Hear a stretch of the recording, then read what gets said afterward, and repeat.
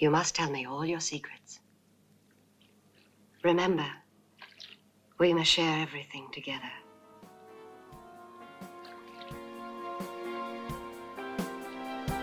Everything.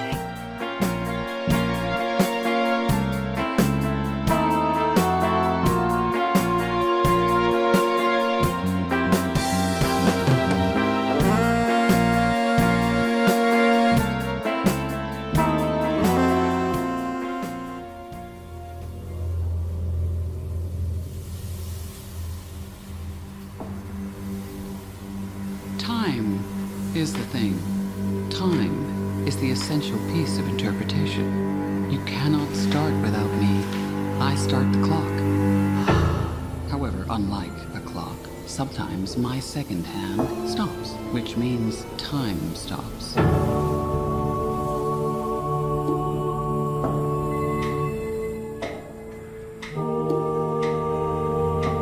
The reality is that it's not until I once again decide to raise that hand that time is allowed to continue marching along her very merry way.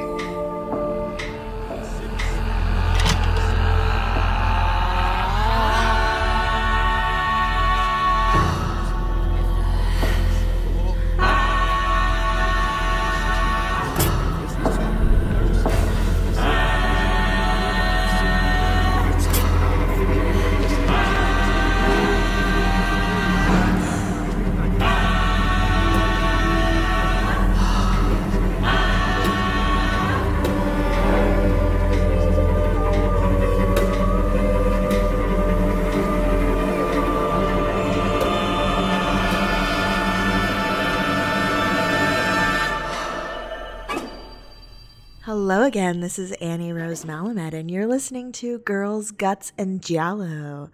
I'm joined today by Carol Grant, and we're talking about Tar. This is my new endeavor where I review new movies with various guests, and this is the first review I'm doing of a movie I actually liked. Before I did The Whale, which was just awful. And Blonde, which like I can't say I hated, but I also can't say that I loved it. And the Hellraiser 2022, which I did not like. Me neither, yeah, not a fan. Fan of Jamie Clayton. Oh yeah, no, of course. Yeah, only good thing about that movie. And it's crazy how much of a wasted opportunity that movie was. I know, and she looks so good. Yeah, I kind of talked about it on my Letterboxd, but like basically it's almost like the gay gentrification of Hellraiser, like turning something that was like icky and about desire into drugs are bad, and that's it. It really was. It was, yeah, and. Yeah, I did a review of that with Angelica Jade, and neither of us liked it. So this is great writer. Yeah. Love hearing her. Yeah, she's wonderful. And this is the first movie that I've liked that I'm reviewing. And of course, I have like mixed feelings. It's not a perfect film. There's issues with it, which I think we're going to talk about, but I think it's so compelling. Before we get into that, Carol, would you mind telling the listeners a little bit about who you are and what you do? Sure, of course. So my name is Carol Grant. I'm primarily a screenwriter currently. I used to do a lot of film criticism stuff, and then I had to like sort of sidestep that in order to really hone in and focus on screenwriting craft and stuff. That being said, I still do get published every now and then on sites like Vice and Little White Lies with the occasional review and essay because, never forget where you came from. And yeah, that I also stream video games. I also am a frequent guest on the One Piece podcast. I'm also a gigantic weeb. So take that for what you will. That's my whole deal. I think you're like probably the perfect person to talk to about this film. I like scooped Carol up so fast. on It was really Twitter. fast. Like, props to you for like being so like, oh no, this is the one. I was Yeah, like, exactly. wow. Because I had wanted I'm to in demand do a now. review of Tar, and I was just sort of like organically waiting until I felt like the right person came along. And when I saw your tweets, I was like, oh, this is it. We got to talk about it. So Lydia Tarr. The film is the story of Lydia Tarr, a fake conductor who a lot of people thought was real before this movie came out. I think that says more to do with like movie culture at large than it does like quote unquote how stupid people are. But no, it's just that like because everything has to be fucking based on something. Everyone was Right. like, oh, well, the only reason why anyone would bother to make this story is because this actually happened, right? And it's like, it just shows like more of just the dearth of like the film industry's lack of imagination rather than people being rubes or dupes or blah, blah, blah. It's just Totally. more, again, as with all things, the film industry is at fault. So anyway, buy my Totally. scripts, Hollywood, please.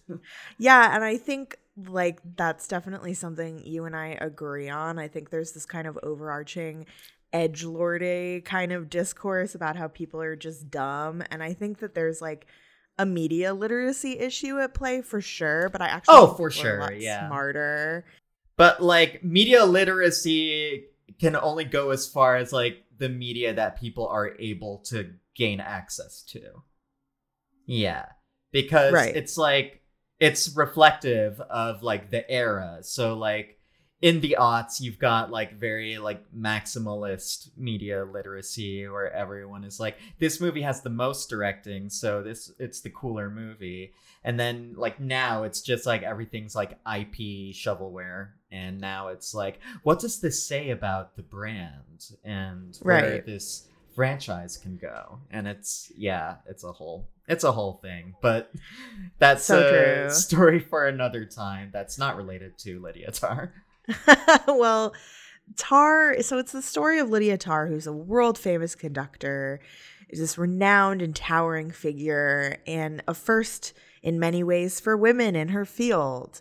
But throughout the movie, Lydia's life starts to kind of fall apart with these allegations of sexual misconduct, and she's forced to confront those demons as the intersections of her personal life and her career collide. And this is Todd Field's first film in, I believe, like 16 years or something. Oh yeah, Um, yeah. His other movies, Little Children and In the Bedroom, were these like chamber drama, family dramas that also got a lot of Oscar buzz. So, did you see In either the of Bedroom? those? I actually haven't seen either of them, but I've heard many things about them and how Todd Field studied under Kubrick himself and was even a bit cast member on Eyes Wide Shut. So he was clearly very chummy with Kubrick, who is of course one of the master American Western directors. And In the Bedroom was like this explosive debut that everyone was like, oh, Todd Field. And then Little Children, his like sophomore, was like hyped up, but then wound up being more divisive, from what I know. And that's what led to such a long hiatus between that and this movie. That's interesting. I didn't know that it being devices is kind of what led to the hiatus, but I have seen the movie and I did read the book. But that said, this was years ago when they both came out. And be interesting to watch it again. I do remember being kind of like, okay, this is like maybe a little too like saccharine for me. But I'd be interested to hear your thoughts on it if you ever watch it. Yeah, I mean, saccharine sounds good. I'm extremely into melodramatic stuff, so that's Yeah. not a negative for me. It's really like Sirkian. If you like it, if you like Douglas Sirk. Oh, I love me melodramas. some Cirque, so Yeah. maybe Yes. that'll be my thing. Yeah, I think so. And I it does have Kate Winslet getting like railed on a washing machine, which is definitely a plus. Relatable. Yeah, right. And there was like a lot of buzz at the time because she had let her body like quote unquote go. Right. It was one for of the those role. movies. Yeah. Yeah. So in other words, like she had some visible wrinkles and like some body fat. So that was the how she let herself go for that movie. Cate Blanchett stars as Lydia Tarr, of course. And Todd Field basically said that he wrote the role for her. Like there was no other actress in mind. Yeah, which makes a lot of sense. 100. I can't imagine it working with anyone else. It would just seem almost like a half measure if you got someone else without that kind of screen presence. For sure. Absolutely. Yeah, she really, I mean, I think the thing that is really that I haven't seen a lot of conversation about is how the film plays with Cate Blanchett, the persona, the Cate Blanchett, the actress, and then Lydia Tarr, this like fake character. Like it's obviously, I feel like I'm not being really articulate, but Cate Blanchett as a persona is definitely part of the film. Oh, 100%. That like the only way this works is if you could totally see why Lydia Tarr has this magnetic presence that make a lot of prospective young students and especially young women want to flock to her. Because who else has that? It's bisexual icon Cate Blanchett. Exactly. Who's like the subject of like countless lesbian meme pages. Like she was in Carol, the Todd Haynes movie. She played Carol Aird. She's basically a lesbian icon at this point. Exactly. So she had to be Lydia Tarr, another lesbian icon. Yeah, no one else could portray the messy gay in film. Yeah, and I think what was not surprising to me, but Todd and Cate kind of both have said in interviews that it doesn't matter that Lydia Tarr is gay. It just is. It's not like the point of the film. It's just like a non-factor. And I don't know if that can ever be true. I don't know. What do you think? I mean, I have a lot of thoughts on this, actually, because on the one hand, they do kind of try to play it as a kind of very casual part of herself.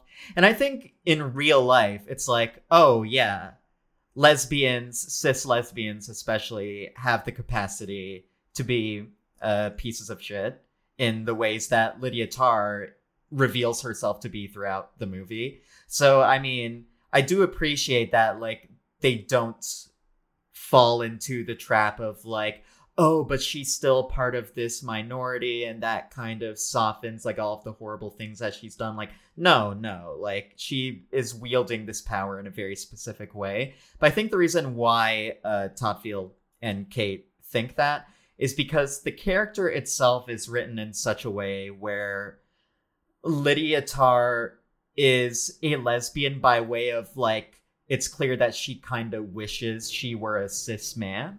Yes, yeah. Which is something that crops up in a lot of the movie through subtext. Because so much of this is Lydia Tarr being in a very male-dominated field, which is classical music and conducting. And you don't really get that kind of figure in that kind of role. And she even talks about that later in the movie, where she talks about how she kind of had to work her way in like a male-dominated space and kind of like show herself up. And you get the sense that, like, because she believed so hard in herself as someone who kind of transcended her own gender and sexuality, that she was afforded the privileges of a white male figure. It's basically, like, I think the reason why it works is that we've seen this kind of thing in real life figures. Like, for example, O.J. Simpson proclaiming, "I'm not black, I'm O.J." And you could tell that Lydia Tarr is the kind of person who will, like, in order to make a point, she'll say, oh, I'm a U-Haul lesbian. But to her cohorts, she's like, oh, I'm not a lesbian. I'm Lydia Tarr. I'm just who I am. She feels that she kind of transcends the quote unquote stereotypes of such a figure, and that thus she's allowed certain privileges. And you see that throughout the movie, where she sort of carries herself with that kind of masculine gait and posture? Yeah, posture and gaze that sort of allows her to sort of control a room. That most people would be like, I'm not going to listen to a woman. And it's like, but no, when you see her in action, it's like, oh, she's got such a commanding presence that's like, oh, of course I'll listen to her. And that's because I feel like Lydia Tarr herself thinks of herself as above the notions of identity. I really like your point that she wields that in specific situations, like when she is trying to one up her queer student, right? Exactly. Then all of a sudden she's a U-Haul lesbian. Yeah, of course. It's like at no point did she at all look like a U-Haul lesbian, but she throws that in there as like a garnish on her dish to make it so that, oh, I have as much a right to say my thing as you. She basically believes in the idea of, oh yeah, let's do oppression Olympics, you know? So it's like, she's definitely the kind of person who she doesn't believe it unless she needs to win an argument. Then she's like, oh yeah, no, I'm a lesbian all the way through, you know? Yeah, totally. Also, the choice of U-Haul lesbian specifically is so odd. Like it's like she's trying to make herself look like more of a down-to-earth gal in that moment. Oh yeah, it's because throughout the movie she's the most erudite kind of academic figure that you can imagine. In fact, pretty much all of my friends who are in academia in some light love this movie because of how it perfectly captures that kind of like scholarly academia figure and some of the pretensions that kind of go along with it, especially with a character like Lydia Tarr, who we later learn believes herself to be fraudulent in a lot of certain ways, which I don't know if we're going to get into like a specific point for spoilers, but I would like to get into spoiler territory later on, if that's okay. Please. Yeah, if you're listening to this, I'm a very spoilery podcast. So if you're listening, and you don't want spoilers, now would be the time to turn it off, because I'm also going to be talking about spoilers. But yeah, there's this kind of, speaking of the lesbianism, there's this very Bitter Tears of Petra von Kant vibe, the Fassbinder film, and this writer who I had never read before, but she wrote this really good review on Another Gaze, Luna Beller Tardiar, kind of talks about the men like transposing themselves onto this lesbian identity. And her quote here is, despite the film's best efforts to make Lydia's lesbianism a non-event, it cannot remove sexuality from the equation. Both in the film's own narrative logic and in our still homophobic media landscape, the impropriety, the ick factor of Lydia's desire for Olga is inseparable from her lesbianism. Unlike Francesca, who is waiting for Lydia to make her career, but also seems to seek an emotional intimacy from her that was perhaps once more forthcoming, Olga is alluring in her freedom. She is not beholden to Lydia in any way, save through a pure appreciation of her artistry. In this way, the film's decision to tell the Me Too story in a lesbian key shrivels ineluctably, I've never heard that word before, into the most tired homophobia. So I don't know if I agree that it's like black and white homophobic. But I do think that there is something there to be said about men sort of like transposing this predatory figure on which is like such a thing in film history, onto the, you know, the specifically the cis white lesbian. But you and I know from like real world experience that cis white lesbians so often do uphold the patriarchy especially in these professional settings. Yeah. Especially when cis white lesbians start to break bread with the trans exclusionary radical feminist movement. Absolutely. And it's like a lot of the most powerful figures in that movement are cis white lesbians. And I think that it's extremely fair to sort of paint a lot of these figures as like they don't need to be perfect or anything. And Lydia gets to be shown as like, I think one thing that the movie does get right in terms of considering like the lesbianism a quote unquote non-issue is that the important thing isn't that Lydia isn't queer. It's that she is using her position of power in an immoral kind of way. Like they're way more interested in the sort of what's the word I'm looking for? They're a lot more interested in how Lydia sort of predates her gaze onto everyone else around her. And that I feel like in that sense, anyone can be a predator. I think that's like, that shouldn't be something that you should have to say, but it's true. And there's like no one creative people that doesn't have that kind of capacity in them to do something like that. Especially when a person like her, Lydia Tarr, reaches such a position of power that she upholds that through a lot of these other means, ruining other people's careers, kind of shaming other female creators and queer creators. And it kind of shines through a lot that like they wanted to tell a story not of like a lesbian Me Too person, but of a Me Too person who happens to be lesbian.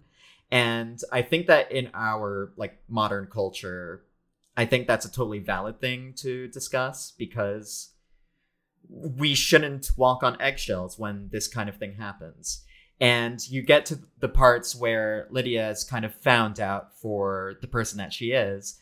And she kind of does get like rightfully, in terms of like the internet response, you see a lot of Twitter kind of going after her. And a lot of those people happen to be women, especially when she makes it to New York and she sees just like a big protest of women students and like women in their 20s, millennial women, who are going after her because they know that she has like this kind of privilege that they don't. And yeah, I think obviously it's a very fraught concept, of course, but I think that it does work in the context of the movie, even though, again, they aren't able to disentangle the lesbianism from her character. I think the fact that they are more focused on Lydia more as an anti-hero rather than like the first gay anti-hero or whatever, right, was I think the right call. Yeah, I think it makes it definitely stronger.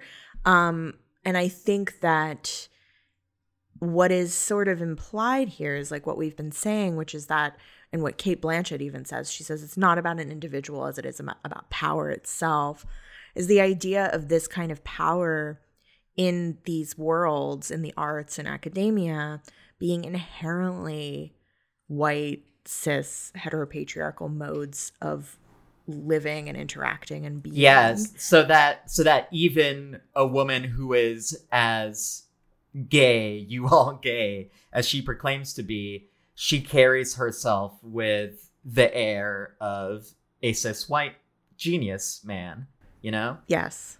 And she aligns herself with them too. I'm thinking particularly of the scene where she is meeting with the retired conductor for lunch, and he like sort of compares being accused of Nazism to like being accused of sexual impropriety. And I don't know how you read that scene, but he basically compares cancel culture to denazification, which I think is the biggest tell in the entire movie.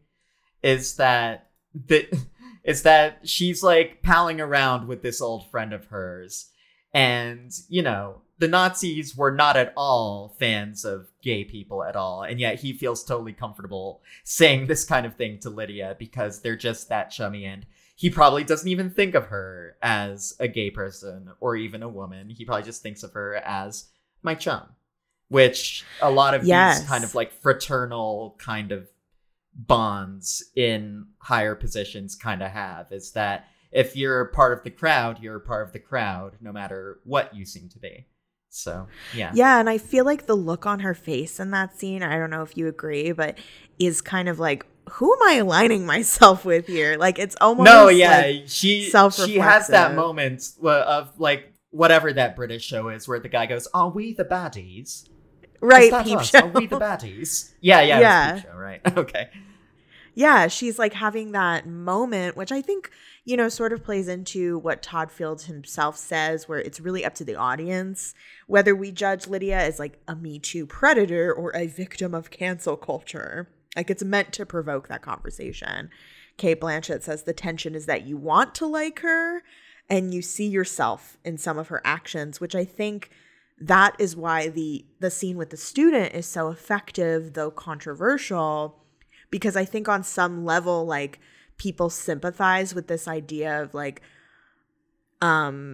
still, you know, studying the canon and like not throwing away the canon. Yeah, of course. Yeah. I also think that's like a valuable thing to talk about, because we talked earlier about failures of media literacy, and you really can't have good media literacy without at least confronting the canon, even if you don't so much like it. It's like, obviously, like, one of my favorite movies about the feminine experience just happens to be Rosemary's Baby, which of course was directed by the one and only Predator Roman Polanski. And that's something that you have to confront, is that I think it is possible to sort of judge the film on its own merits, especially because, you know, Roman Polanski isn't the only auteur of that movie. It's so much about Mia Farrow and the source material that it's based on. And you can't discount these things. And this is a similar thing with classical music. Honestly, the thing that came to my mind during the Juilliard scene was not like a quote-unquote cancel culture type of moment, but that scene in an early episode of Curb Your Enthusiasm, where Larry tries to sort of hum a piece of Wagner to his wife Cheryl, and just some random guy in line with him is like, "Hey, are you Jewish? I don't know how you can be a Jew and talk about the genius of Wagner. Wagner was Hitler's favorite composer, and they played Wagner as they were lining up the Jews in concentration camps." And he basically accuses Larry of being a self-hating Jew. And naturally, Larry gets revenge on him by basically hiring an entire orchestra that plays Wagner on the dude's front lawn. Which, you know, funny idea. But at the same time, it's like, no, yeah, it's like, we've got these beautiful pieces of music, and they are inextricably tied to the sort of social world that they came out of. And you can sort of listen to it, because I think if a random person who knew nothing about Wagner listened to something by Wagner would go, "Oh, that's a very lovely piece of music." They wouldn't immediately go, "Oh, I can hear the Nazi undertones in this piece of music." Like, no, it's almost that's like just I can see the Jews lining up. yeah, exactly. It's like, but that is something that you discuss afterwards. It's like, hey, like, I think that's sort of the brilliant thing of Todd Field choosing to have this movie take place in the world of classical music, because classical music is so entwined with European Western monoculture, and how when a lot of, like, you know, white nationalists go like, "Oh, they're taking like our culture away from us," they tend to like go to Roman architecture or like London architecture or classical music that shows like, oh yeah, meanwhile, like all of these lesser races made music with like little bitty drums and weird nose flutes, whereas we had these grand symphonies and grand concert halls. And it's like, yeah, no, there is so much of like a fascist undercurrent in the canon of classical music, but at the same time, no one gives a shit about it who isn't in academia.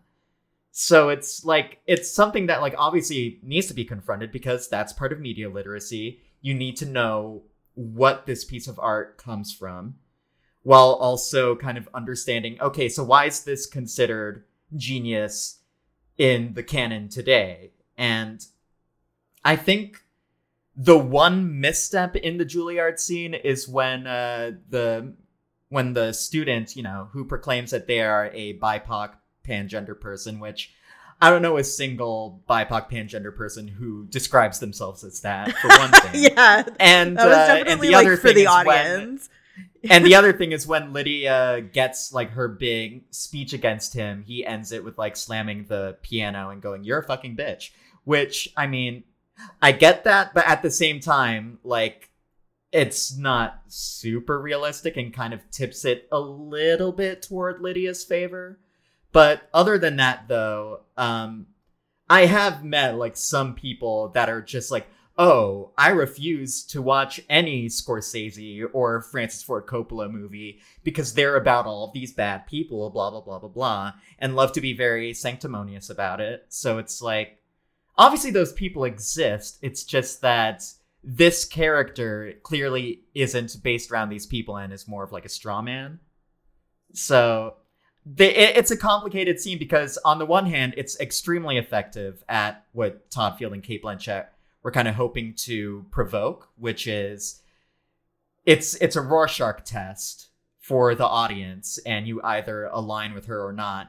And whereas me, I'm watching this and going, I kind of hate both of them, and they're both kind of wrong and right in their own ways. Yes. But that's because he kind of made the student character a little bit self-righteous and sanctimonious in its own right, that in order to sort of match how Lydia herself is this self-righteous, sanctimonious person with very high beliefs in her own artistry and the artistry of the canon that she devotes her life to. And it's also because, I think because when they are discussing a figure like Mozart or Bach, for example,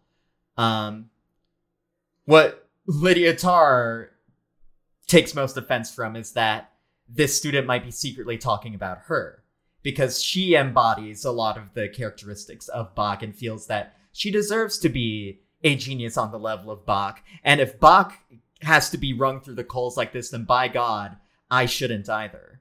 So yeah, a lot of it is self-projection, which is the best part of it, of that scene, is that she is not coming into this with a like, oh, I'm trying to defend the canon from the woke liberals.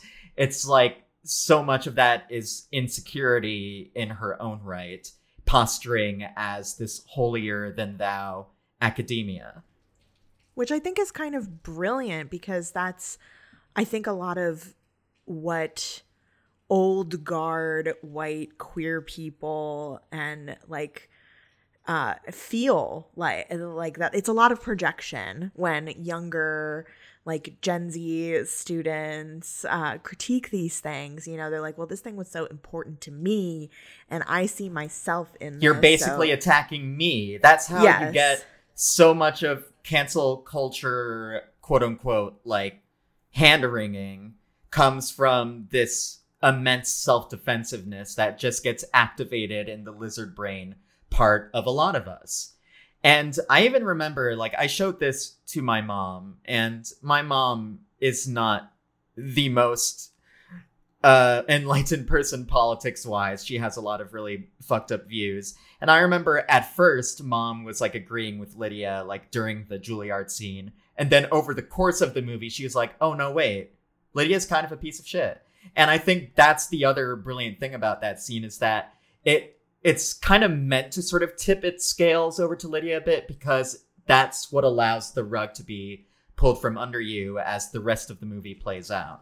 There's just so many things that you're saying that I want to respond to, because like everything you're saying is so, all of the things that I've been thinking are just so spot on. I mean, like Rosemary's Baby, I had an episode on that film. It's like a 2-parter. I bet. Yeah, and that's one of the things that my guest and I talked about, was like, you don't have to separate the art from the artist. It just becomes part of the art. Like, it just is part of it, that Roman Polanski is Roman Polanski and did what he did. And exactly. you can't view it not through that lens. I think also what you said about this film, it's so interesting that you mention Curb Your Enthusiasm and Wagner, because there is like Judaism as a theme in this film as well. Yeah, right. Yeah, exactly. Like, she's a protege of Mahler. Leonard Bernstein. One of those Jews. I say as a Jew. She's a protege of Bernstein.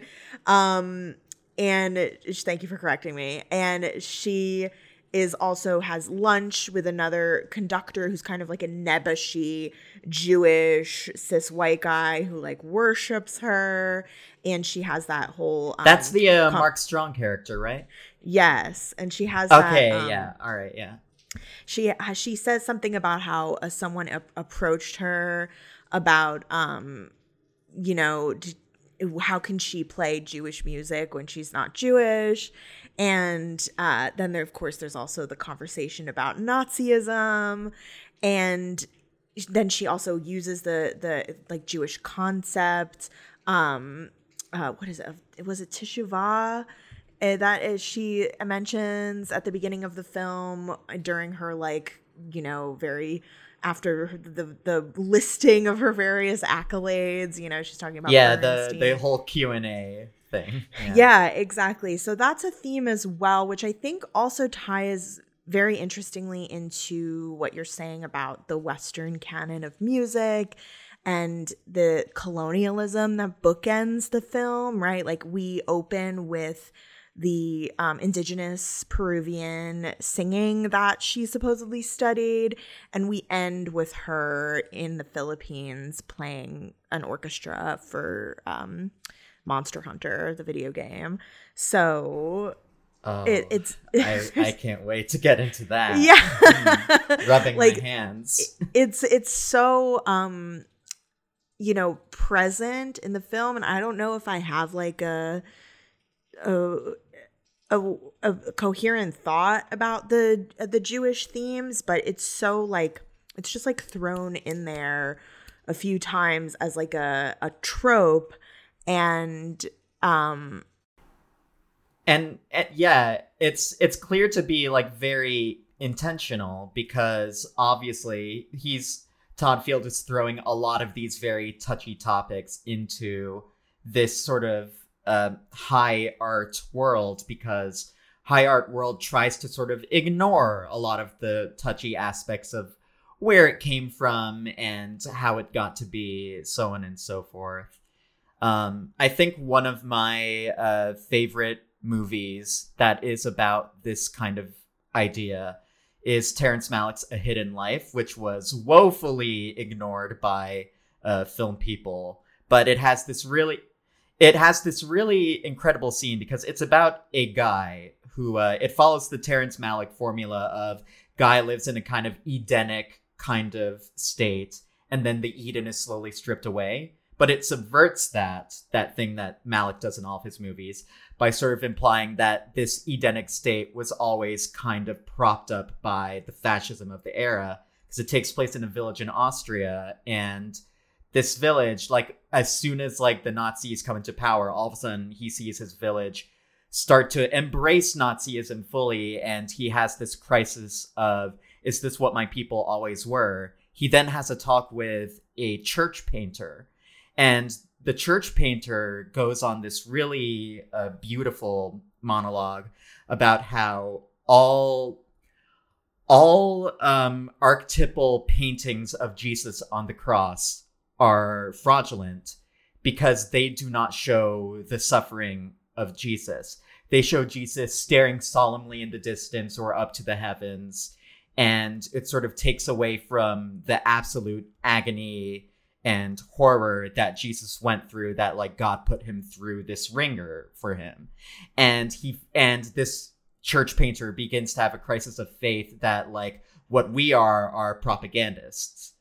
And classical music is kind of like the perfect avatar for that kind of discussion on propaganda of the Western world. Because you listen to it and you just go, wow, no one makes music like this today. And it's like, well, that's because it was a product of this very colonial environment. And her starting off with ethnomusicology on indigenous Peruvians is like the big tell.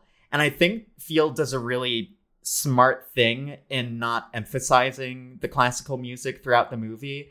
The film opens with the indigenous music playing through the opening credits. And you actually don't hear a lot of the music throughout the movie. I was expecting it to be a movie filled with classical music playing here and there and everywhere. And it's actually like never really given this like grand kind of moment of, oh, she's playing it, she's in her element. There's a remove to the way that Field shoots the practice scenes and the performance scenes as well.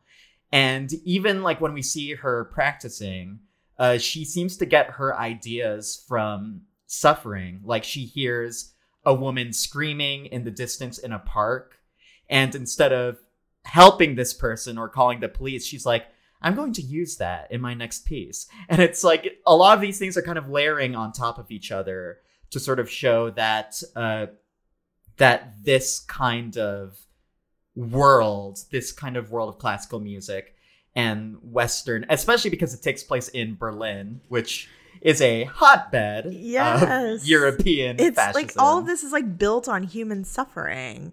Like that's such a smart observation that you made, where, you know, the scene where she's running in the park, because I was going to ask you what you made of that scene, and that's exactly it. Like she, instead of like, oh my God, I have to help this person, she uses it in her music. Yeah, she sort of sees everything in her life through a remove, just to be like, I wonder how good the art is going to be. It's like there's this one like great comic that was kind of like skewering a lot of people saying like, oh, the pandemic is going to be terrible, or the Trump era is going to be terrible. But through all of these hard times comes some of the greatest art. And and there was a comic of like, it shows like the planes flying over Hiroshima, and there's just a guy who's like below the bomb going, oh, but the art is going to be so good though. And it's like, no one thinks that. It's that shit's going to be terrible and no one cares how good the art is going to be. And maybe obviously we don't great know art. how good art would be in times of peace because we've never had that. So exactly. Maybe, yeah. So that's one thing that we kind of trick ourselves into thinking, oh, this kind of hardship and suffering is a necessary component of the creation of great art.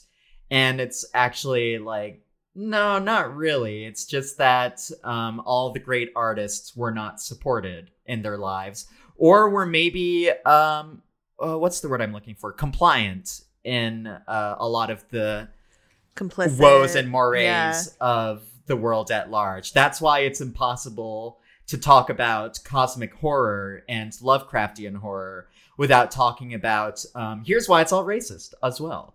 Because exactly, you it's can't baked untangle into that. it. You can't. It's very much part of it. You can't separate them. And I think that's like where, now that I'm thinking about it, probably the Jewish connection as well. Like, you cannot separate the fact that this like Gentile wasp is living in Berlin and playing and getting accolades for a Jewish man's music. Like, that's very and buddying up with people who think that denazification and that's cancel culture. And that's another thing is that she's not a composer, she's a conductor. It would be one thing if Lydia Tarr was an artist in her own right, But she's not. She isn't. She's someone who appropriates the art of the times of a certain era and tries to sort of launder it through this progressive, but now a lesbian woman is doing it.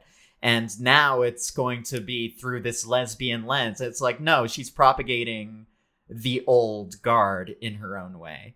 She just thinks that, like, she's going to use it to sort of give herself, like, an air of, what's the word I'm looking for? I blanked on it. Whatever. The point is that...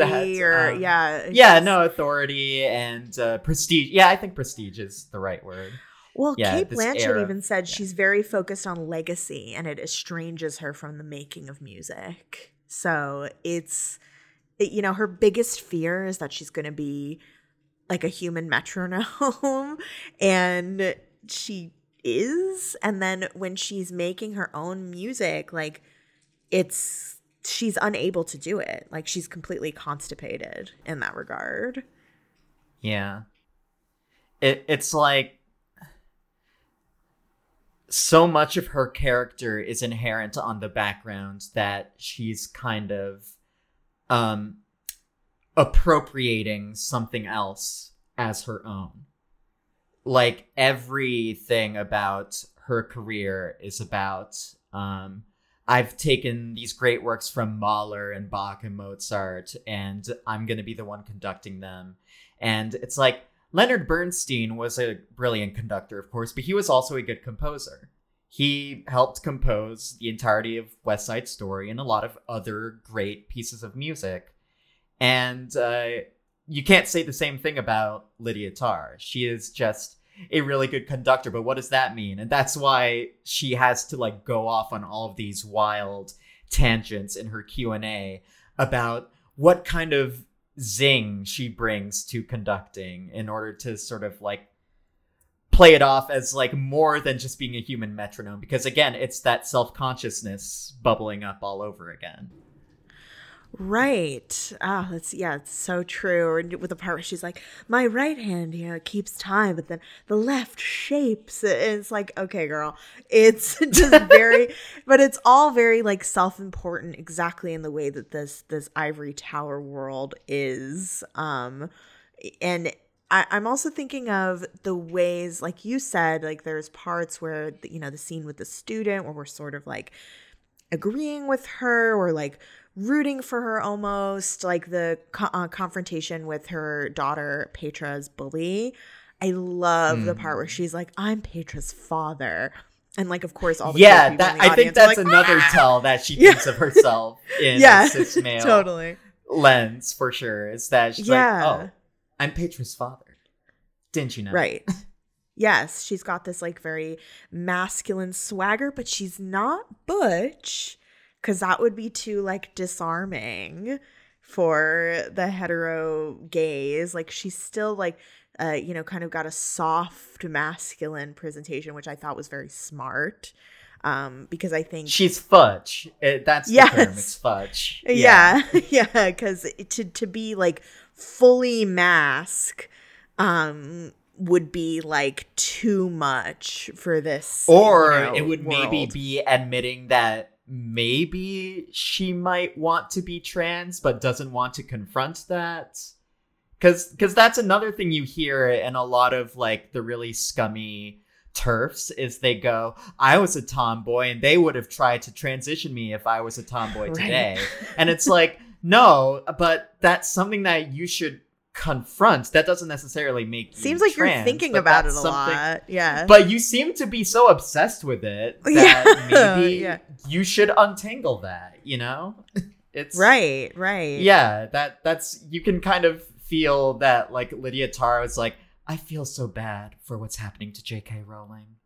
The things that they're saying, she would totally side with J.K. Rowling. Exactly. Yeah, it's like she's part of that exact same white womanhood kind of god complex, Oh, absolutely. And at this, and as queer people, like, we see that so clearly, but then there's also kind of like a delight in seeing this kind of masculine swagger dyke, like Luna Bellar-Tardiar says, being like desired, and like other women like throwing themselves at her. Like there's something like exciting about watching that.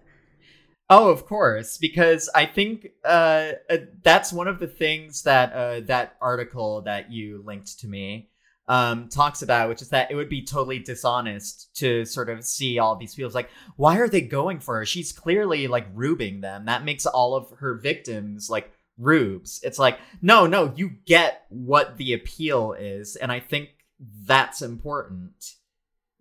Like, you can't have this conversation of, because it's mirroring what the discourse on classical music. It's like, you have to understand the appeal and the quote-unquote genius of it in order to confront why it came from some kind of, like, fucked up place. It's that these things are kind of inextricably linked together, and you can't really disentangle them. Absolutely. Yeah. I also think that her assistant being played by Naomi Marlon, who's like a new lesbian icon from Portrait of a Lady on Fire. You know, there's obviously like nods to like lesbian desire here, and you know, the beginning. Absolutely. It, like, you can almost say that it's the ultimate lesbian crossover event. You've got Carol and the Portrait of a Lady on Fire together at last. Oh yeah, absolutely. And it's like, that's gonna bring out the queers. But I also like wonder what it's like for straight people to watch this movie. I feel like there's probably, like, they're probably looking at it with a different lens than you and I are, but I can't help but think of Carol Aird when I'm watching this. Yeah, like, and it also speaks to like the messy gay in all of us that looks at her threatening that bully in her daughter's school and going, "Yes, queen. Oh my god." That's yeah, so like that cool. meme Good that's for like, you. woman does something evil, her gays work. Like, yeah, literally just the Lucille Bluth, good for her kind of exactly. vibe. Yeah. And then when you recontextualize it and you're like, oh God, this is like how she abuses other women though that are beneath her, like power wise. Like, you can see in that scene like how and I think it's a really smart choice to actually never show the abuse, but you can see how that would occur. Like, how it projects from her. Exactly. Yeah. Exactly. Yeah. Like, I'm going to end you. I'm going to ruin you. Like, you can see her saying that. Your discussion of the ending on Twitter is how I found you on Twitter. I'm so grateful I did. So let's summarize and discuss the ending. I said, like, you know, it kind of bookends the colonialism here, bookends the film. And at the end, Lydia is kind of quote unquote banished, excommunicated. And in an effort to continue her career, she goes to the Philippines to conduct an orchestra that we find out in the final scene, which is like such a gag, is that it's this this orchestra that plays video game music for like really hardcore fans. So yeah, exactly. And let's talk about it. And there are some people, like, I got a couple of responses to my tweet thread that were kind of trying to sort of like go against like what it is, and it's like, oh, the point isn't that like she's like going to this like foreign country, it's that she's become a human metronome, where like she's literally playing off a click track when she's doing the Monster Hunter orchestra. And it's like, no, yeah, that's also very much part of it and is part of the failure. And then there were other people that were like, why is this movie dissing on like video game music? And I'm like, I'm a gamer at heart. I love video game music, and I think that a lot of Japanese video game composers are some of like the closest things we get to like classical music style of genius. Like, Yoko Shimomura is my favorite composer of all time because she is heavily inspired by Chopin, and you hear a lot of Chopin in her work for Final Fantasy and Kingdom Hearts. That being said, if you were to go to a Kingdom Hearts orchestra event, it would be considerably less high class because rather than being in a big concert hall. You're like composing the music and then conducting the music, I mean. And then all of a sudden a big screen in the background is showing Mickey Mouse fighting with Goofy and anime boys. And it's like at a cheering, con. Woo! And You know, it's at a con and everyone's yeah. in cosplay. So it's like, no, like you can appreciate that video game music is awesome. And it's a downgrade for someone like Lydia Tarr. Like, that's not up for debate. I wasn't trying to say that, like, it is a downgrade, even though I think it is a downgrade, but in different ways. But beyond that, though, the important thing is that, for one thing, preceding her trip to the Philippines is she goes back to her childhood home, where we find out that Lydia Tarr was originally born as Linda Tarr with 2 R's. And she's basically kind of aligned with a sort of like Tanya Harding-esque, like, oh, she sort of would have been seen as like some low class, like white trash kind of She's like family. from Queens. Yeah. Exactly. Yeah. And that she's sort of like everything about her is such a fraud that she had to like add an accent to her last name to make it sound more European and be embraced by the European classical music elite. And it's through like that, it's after that moment that we get her having a meeting with who are clearly Capcom executives, which I'll get into the whole history of Monster Hunter later. But she has a meeting with Capcom. And I remember when I was showing this movie to my mom is from Guam, and she grew up in Guam and Manila. And as soon as that scene started, she was like, oh, that's Tagalog. They're speaking Tagalog. I understood everything that they were saying. And at that time, when I first watched it, I didn't know it was the Philippines. I thought that it was like some kind of other Southeast Asian country.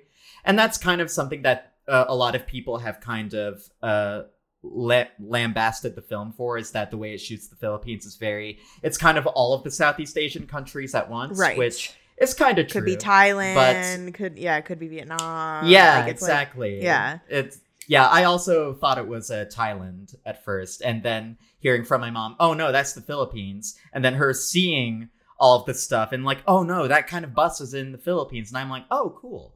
And that's how I found out. And then I saw the interview where Todd Field was saying that he was inspired very much by a trip he took to Manila. And the Philippines, I think, as much as any of the other Southeast Asian countries, is rife with the scars of colonialism. Except the scars there are a lot more ancient compared to like Vietnam, because Vietnam, we obviously think about the Vietnam War, and Laos as well, which is neighboring Vietnam. There's actually a pretty solid Laotian movie called The Rocket, which it's like not super great. It's sort of like an inspiring Sundance-y kind of movie, but it does have something really cool, which is it's about this kid that wants to make a kind of bottle rocket. But the way that he uses that is that he finds like old bomb parts left over from the Vietnam War and turns them into these rockets. And you get something similar in Tar, where she's on a river tour in the Philippines, and they talk about a certain Marlon Brando movie that was shot here, which most people would know is Apocalypse Now. And they shot Apocalypse Now there to sort of mimic Vietnam, and they shot with Filipino actors. And one of the tour guide that Tar is riding with says that the crocodiles that they brought on for the set of that movie are still in the water to this day. They escaped and are now, the ecosystem has been completely changed by the advent of like this movie that was commenting on colonialism, but then wound up doing an accidental colonialism whoopsie doodle. And ecosystem is like, ecological colonialism is something that isn't talked about a lot. California is very much a victim of that. A lot of like the reason why we get so many wildfires in California is because a lot of the agriculture here from like native Californians was through brush fires. It was all desert, and they had to like propagate a lot of like the seeds and harvest through brush fires. And when we turned it into not a desert, it's basically the land going, no, it's a desert, fuck you. And there's fires breaking out everywhere because it's the land telling us, no, this is supposed to be a desert. And we just completely changed the ecology of this land. And Lydia Tarr is on this river that has been irrevocably changed by a movie, a piece of art that was made by one of the great white filmmakers of all time, and managed to do like its own kind of colonialist kind of ecological damage. Accidentally, mind you, but still. And then finally, I don't know how much Todd Field knows about video games. I'd be very interested to pick his brain about that. But the video game that she's composing for is not just a Monster Hunter game. Monster Hunter is a very popular Capcom franchise that started off in like a lot of like handheld works, like the PlayStation Portable and the 3DS, and then eventually made its way to like more like bigger like AAA console games. And Monster Hunter World was the big one that sort of made Monster Hunter into this big cultural behemoth in the West. It was already huge in Japan and China, especially in China. And like Asia in general. So the Philippines, I assume, probably has a lot of Monster Hunter fans. But Monster Hunter World was what got it noticed in the West with like Britain and America and Europe. And Monster Hunter World is very interesting because Monster Hunter World has a very specific colonial bent to the narrative of that game. Because in previous Monster Hunter games, you play as like a Monster Hunter like in like some village, and the village just happens to be in the middle of like a big field of monsters, and you gotta kind of like protect the village or like, you know, scavenge, like, you know, for like as you would for like, you know, the native wildlife, you know. But in Monster Hunter World, because they were like, oh, we want this to be like the big console push that when we're going to give people new monsters, it's like, you're in a new world. Welcome to the new world, the land of opportunity. You're going to like scavenge for new items, new monsters, new plants and fauna and flora. And Japan itself, especially a company like Capcom, are very much inspired by like, you know, the colonialist history of that country. Japan is one of the biggest colonizers of the Philippines, along with America and Spain were the other two big colonizers of the Philippines. And Japan itself was founded on like a lot of Chinese and Taiwanese immigrants coming to the island, where there was an indigenous population of like, you know, I forget the term for them. I think it was Aniwa. I forget. It starts with an A. I apologize for butchering this piece of history. I probably should have done more research. But it's founded very much on colonialism. And then post-World War II, post-Hiroshima, all of a sudden, Japan became themselves victims of American colonization, but then tried to sort of form that into its own thing through anime, which was very much inspired by Western cartoons and Disney, but they found a way to sort of make it distinctly Japanese. And Monster Hunter is in that tradition of like anime stylings, even though it's not really an anime game. A lot of like the moves and like the weapons are very anime-esque, very anime-inspired. And this is something in a lot of Japanese video games. Animal Crossing New Horizons was another Japanese video game that came out that just happened to be like, oh, instead of like going to like a town, you're going to an uncharted island, and you're going to form this island into your own personal paradise. So Japanese games kind of have this undercurrent of colonialism in them, but Monster Hunter World especially like really leans into it, as you are these brave new explorers taming a new hostile land. And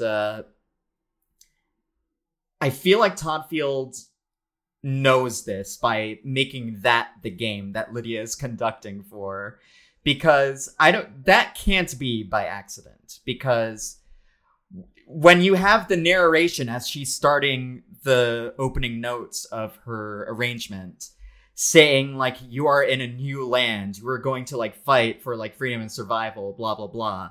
It's like it's saying it all right there. It's that she herself is this sort of person from another land that's come into this quote unquote new land of opportunity for her that will allow her to kind of be who she is, basically. If she stayed in the Western world, she would have been dragged through the coals.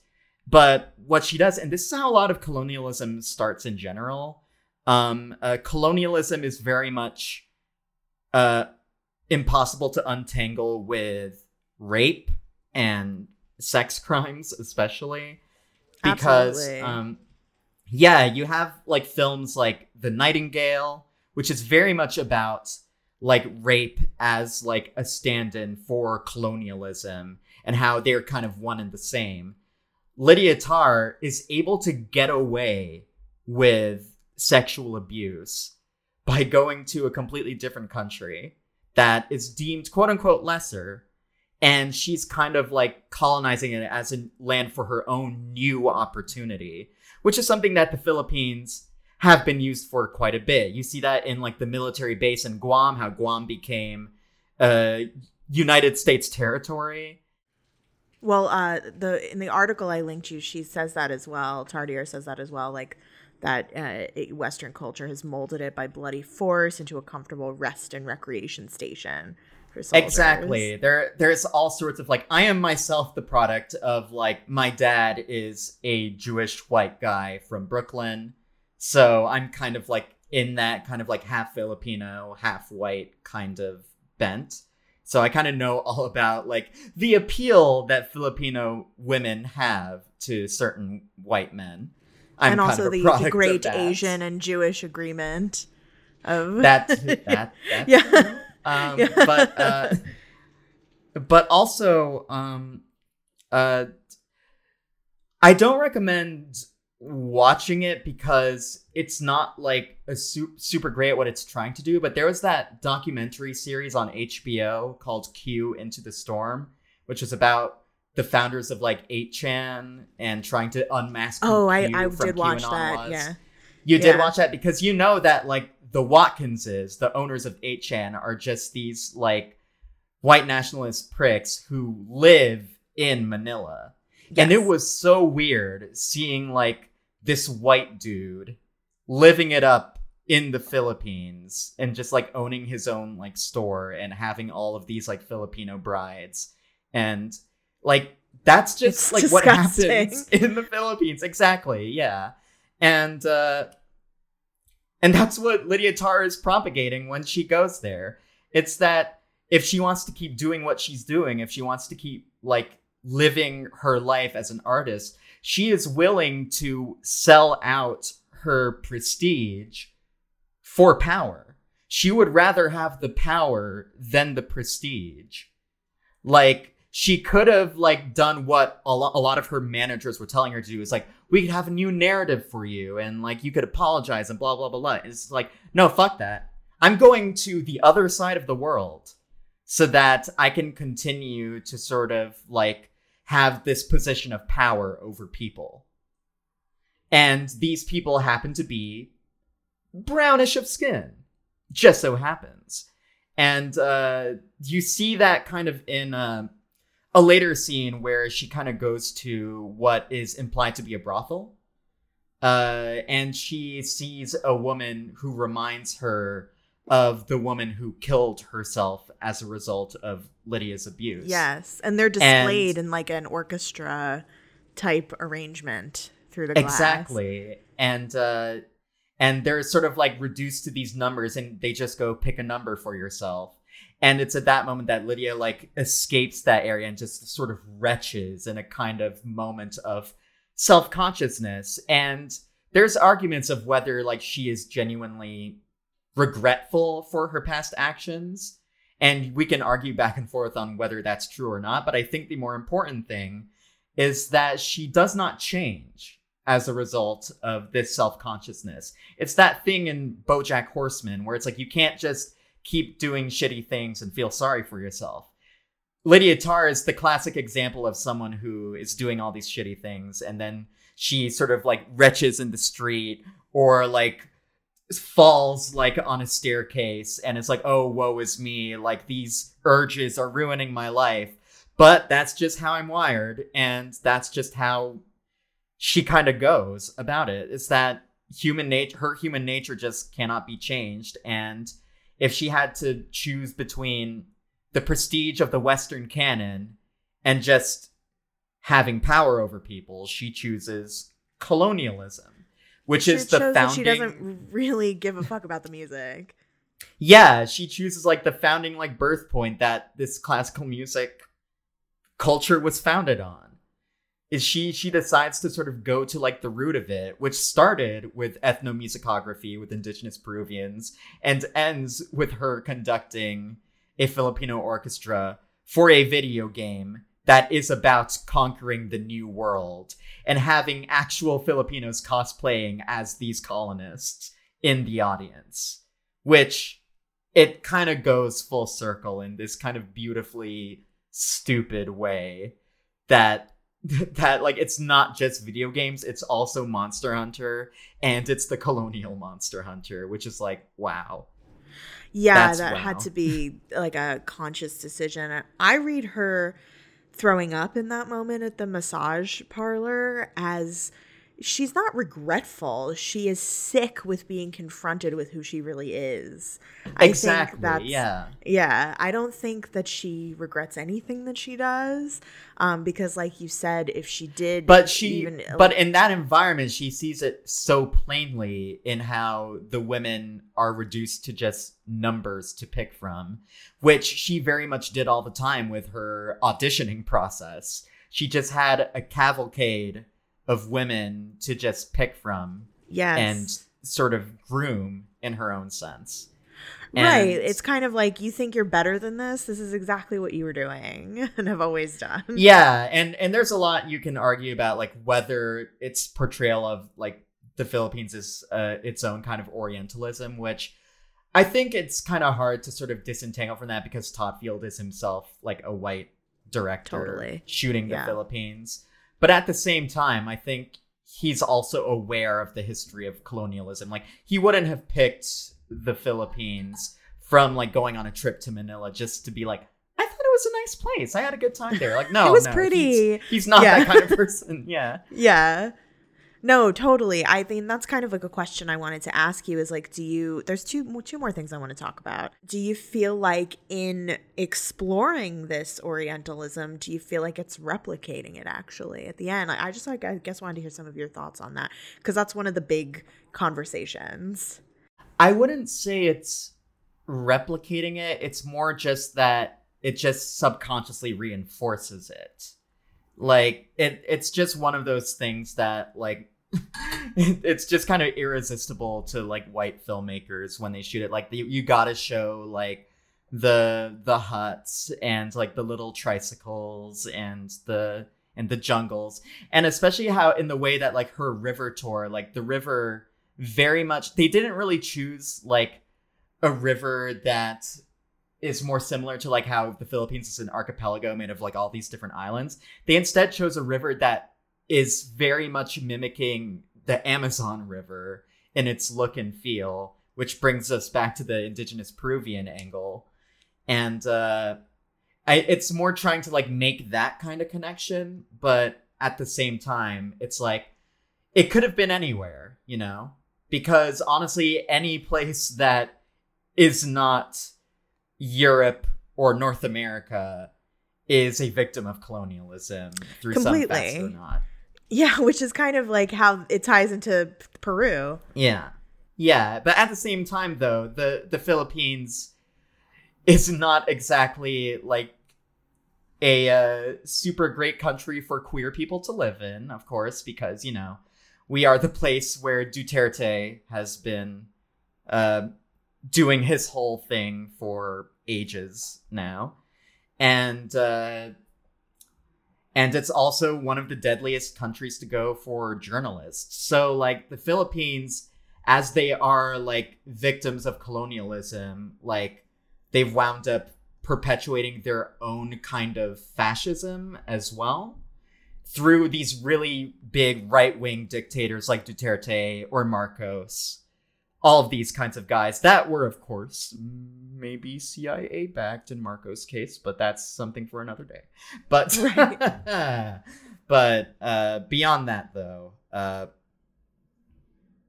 it really could have been anywhere. But I do think it is interesting that he chose the Philippines, and especially them celebrating a Japanese game.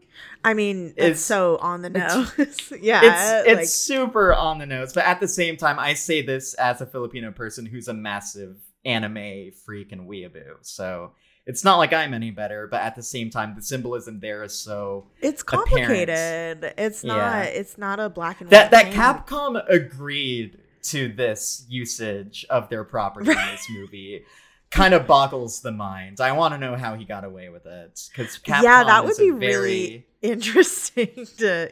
Capcom is one of the biggest video game companies of all time. They're not a company that you get to be in your movie willy-nilly. I'm very curious how those talks turned out. I'm sure that they maybe went the way that the talks that Lydia had with them turned out, where they gave her a big basket of flowers and went, go ahead. Have the Philippines. Right. I mean, great promo for them. I didn't know anything about this game. Yeah, so many of the gamer reviewers and journalists that I follow who aren't really too into movies, but they would watch Tar and they would be like, wait, Monster Hunter? At the end of it was always this little hinge of delight for me. Well, and even as someone who doesn't know anything about video games, when I saw it in theaters with my girlfriend who also doesn't know anything, we knew what was going on. The iconography of it is so strong. And the narration that plays is also super on the nose as well, that it can help it comes with the bluntness of being a really well told joke that that it's kind of just playing on everyone. It's just this big, long, dramatic buildup leading to the ultimate punchline, which is that she's not only turned into a human metronome, but that she's a human metronome for maybe the quote-unquote lowest form of art you could do in today's cultural climate. There's also something so Jewish humor about that as well. It's very Curb Your Enthusiasm music plays in the background. Exactly. Everything is so well connected. All of the threads are really well connected. And the other thing I wanted to ask you about was, what do you think about the scene where Lydia drops Olga off at her quote unquote apartment, and how that relates to those dreams that she has where she's I'm assuming floating on some kind of river in Peru. Mm-hmm. That scene confuses me. She drops her off. The dream imagery just feels like a lot of her existence is very haunted. Part of the anxiety throughout the movie isn't just that her life is being ruined, but that she will be found out for who she is. And for her, it feels less oh, I would hate if this happened to me, but more that it's only a matter of time before all this stuff catches up. And that anxiousness sort of rides through a lot of the dream sequences and dream imagery. The shot of her on the flaming bed that's floating above the river feels very much reminiscent of Apichatpong Weerasethakul, the Thai filmmaker, which brilliant reference to have, I must say. Just it feels very Cemetery of Splendor and Memoria on top of everything else. Totally. But at the same time, she's someone who I think a lot of Tar is also a ghost story in some sense. The ghost of Krista, this person who killed herself as a result of her actions, is constantly hung in the background. That's also what the scream that she hears in the park is kind of like. Especially because people have pointed this out. The audio that Todd Field used for that scream in the park was Heather Donahue's from the Blair Witch Project, which is the most like one of the most haunted movies you could pick from. Ugh, And chills even thinking about exactly. it. Yeah. So I think so much of this is not just that there's some kind of self-consciousness, self-regret, self-guilt, but also that she feels that these aspects of her life are literally going to chase her down at some point. And when they finally do, it's more that like she kind of gives herself over to them. Like the shot of her like on that flaming bed is more just like, it's like she's kind of at peace with everything around her going up in flames in this sort of peaceful, quiet jungle. It's almost like foretelling that she's going to wind up like making peace with who she is in a completely other jungle-esque country that will sort of allow her to sort of just sit in the middle of the wilderness and just let her abuse all of the students that she needs. So Yeah, and I guess that's sort of like the scene where she drops Olga off and then she kind of goes looking for her to return this teddy bear. exactly, it turns into like a haunted house movie in that Yeah. scene. It It reminded me a lot of there's a Session dog. 9. Yeah. Yes, totally Session 9 vibes. Like she's that dog that she's running away from, like she's just constantly running from like who Yeah, she the really dog is is. almost more of like a hellhound than a dog. Yes. It's really scary. It is really scary, and also like why was Olga being dropped off there? It's so like and it's never haunting. addressed, which is also Never. like so it's Yeah. so great. Like if you had to like maybe interpret it literally, you could maybe think, oh, Olga just doesn't want Lydia to know where she actually lives, possibly. That's what my But girlfriend said. I think this is a movie that's operating on a certain level of subconsciousness and dream logic that to interpret it literally would be the most boring thing to do. So Totally. Yeah. Yeah, I actually really like not knowing some of these things. Like I like not knowing what was going on I there. love the mystery of it all, that like that Lydia herself, we're seeing it through her lens that is itself very unreliable. Yes. that- That's such a good point. That we are getting a sort of skewed version of everything, to the point that maybe the reason that Juilliard student seems suspiciously like a straw man is because Lydia Tarr kind of sees him as a straw man. Or I'm sorry, I Right. should maybe go sees them because they A are straw a them. BIPOC pangender. Yeah. Yeah, which I mean, don't straw think them that is Todd like exactly feels. what the New York Times they use straw them. Like Oh, that's God. yeah, Oh my that's goodness. kind of a perfect it's Yeah. yeah, but I mean, I assume that Todd Field casted a cis actor for that scene, but I don't know. Who knows? Maybe they are actually a non-binary student that he actually plucked from wherever. But we'll never know. Well, or maybe we could know, but I just haven't done the research yet.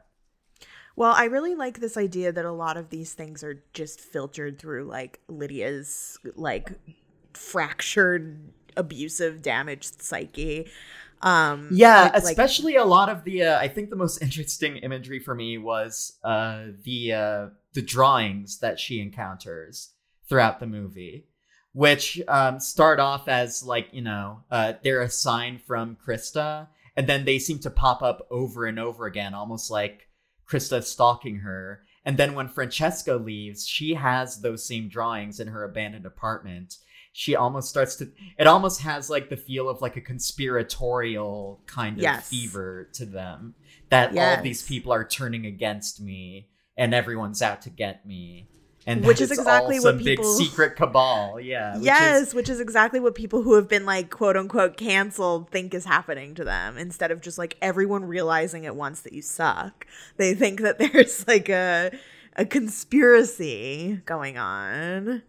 The woke left mob doesn't want people to hear the truth about what I think about people's genitals. Yeah, that's what it is. We They just don't wouldn't we don't try wanna hear to the cancel truth. me if I was right. Or if I was wrong. I forget. Whatever. Who cares about these people? Yeah, they fucking suck. I Yeah. I hate them so much. And I'll take any that's chance what's to great rip on them. about Lydia Tarr, is that she's awesome, but also she sucks. Yeah. It really gets that dichotomy so well. She's the messy queer bitch that you kind of aspire to be, and also just she reveals herself sometimes to be kind of dumb as rocks and a piece of shit, and that it's all kind of highfalutin academia talk that she's just spewing out of nowhere. It kind of straddles that line so well, because there are so many people that like are so smart in some instance but are extremely dumb in another instance. I mean, this is reminding me of the Avital Ronell scandal, who is the white queer Jewish professor that was accused of sexually harassing a gay male student. And she's kind of like a philosophy superstar. And when she was accused, like Jack Halberstam even was like, oh, this is like, homophobic, they're just, and her defense was like, this was a florid, like, communication between a gay woman and a gay man, and like, it's can't. Like, the second that a smart person gets accused, all of a sudden the smartness turns off and the lizard brain turns on, which I think is the most accurate thing that this movie just nails about the current moment of quote-unquote cancel culture and Me Too culture, is the part where the brain just breaks and they kind of devolve into a parody of themselves, especially as Lydia is quite literally tackling people off the stage if they so much as replace her. It really is kind of like that magnificent kind of online Twitter brain.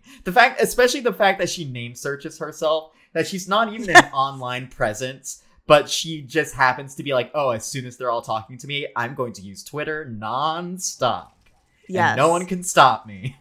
Yeah, it's really, I wish I could talk to you about this for hours. I feel like I have so much more to say. We didn't even talk about like the Vita Sackville West. Yeah, the book that she gets. But Carol, where can people find you if you want them to on social media?